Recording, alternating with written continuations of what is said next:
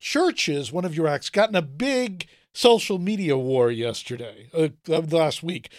Give us your take on that. Well, they made this record with Marshmello, which is a hit, a big hit on Sirius and a big hit on all formats, alternative, hot AC, top 40.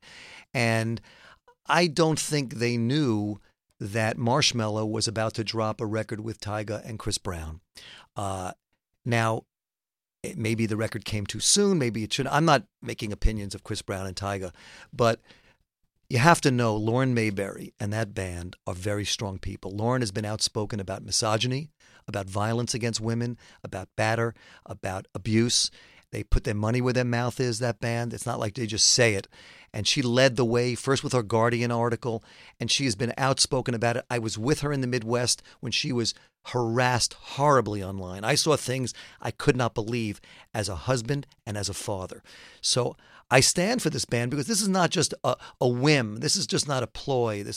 And they believe very strongly in it, which is why we sign artists that completely have conviction of who they are.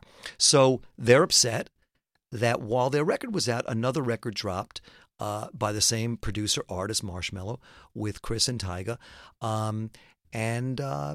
They made a statement. And I think not enough artists make a statement. And they back it up because they believe in it. They do things about it very quietly that people don't know about and take care of women.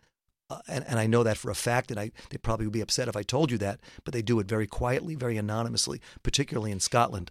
So the beef is a matter of opinion, and I think we'd have a better world if people actually took a stand on things. I respect them for taking a stand, and I'm not here to beef against Chris Brown or Tyga because I don't know them.